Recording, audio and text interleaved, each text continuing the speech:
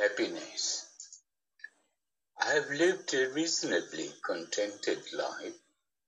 I have often thought about what it is that makes people happy, what one has to do in order to achieve happiness. First and foremost is good health. If you do not enjoy good health, you can never be happy. Any ailment, however trivial, will deduct something from your happiness. Second, a healthy bank balance. It need not run into crores, but it should be enough to provide for comforts, and there should be something to spare for recreation, eating out, going to the movies, travel, and holidays in the hills or by the sea. Shortage of money can be demoralizing. Living on credit or borrowing is demeaning and lowers one in one's own eyes. Third, your own home. Rented places can never give you the comfort or security of a home that is yours for keeps. If it has garden space, all the better.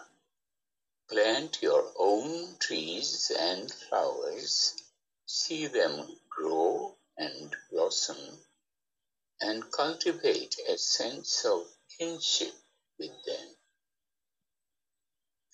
Fourth, an understanding companion, be it your spouse or a friend. If you have too many misunderstandings, it robs you of your peace of mind. It is better to be divorced than to be quarreling all the time. Fifth, stop envying those who have done better than you in life, risen higher, made more money, or earned more fame. Envy can be very corroding. Avoid comparing yourself with others. Sixth, do not allow people to descend on you for gupshup. By the time you get rid of them, you will feel exhausted and poisoned by their gossip mongering. Seventh, cultivate a hobby or two that will fulfill you. Gardening, reading, writing, painting, playing, or listening to music. Going to clubs or parties to get free drinks or to meet celebrities is a criminal waste of time.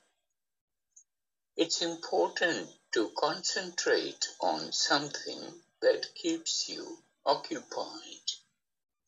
I have family members and friends who spend their entire day caring for stray dogs, giving them food and medicines. There are others who run mobile clinics, treating sick people and animals free of charge. Eighth, every morning and evening, devote 15 minutes to introspection. In the mornings, 10 minutes should be spent in keeping the mind absolutely still, and 5 minutes listing the things you have to do that day.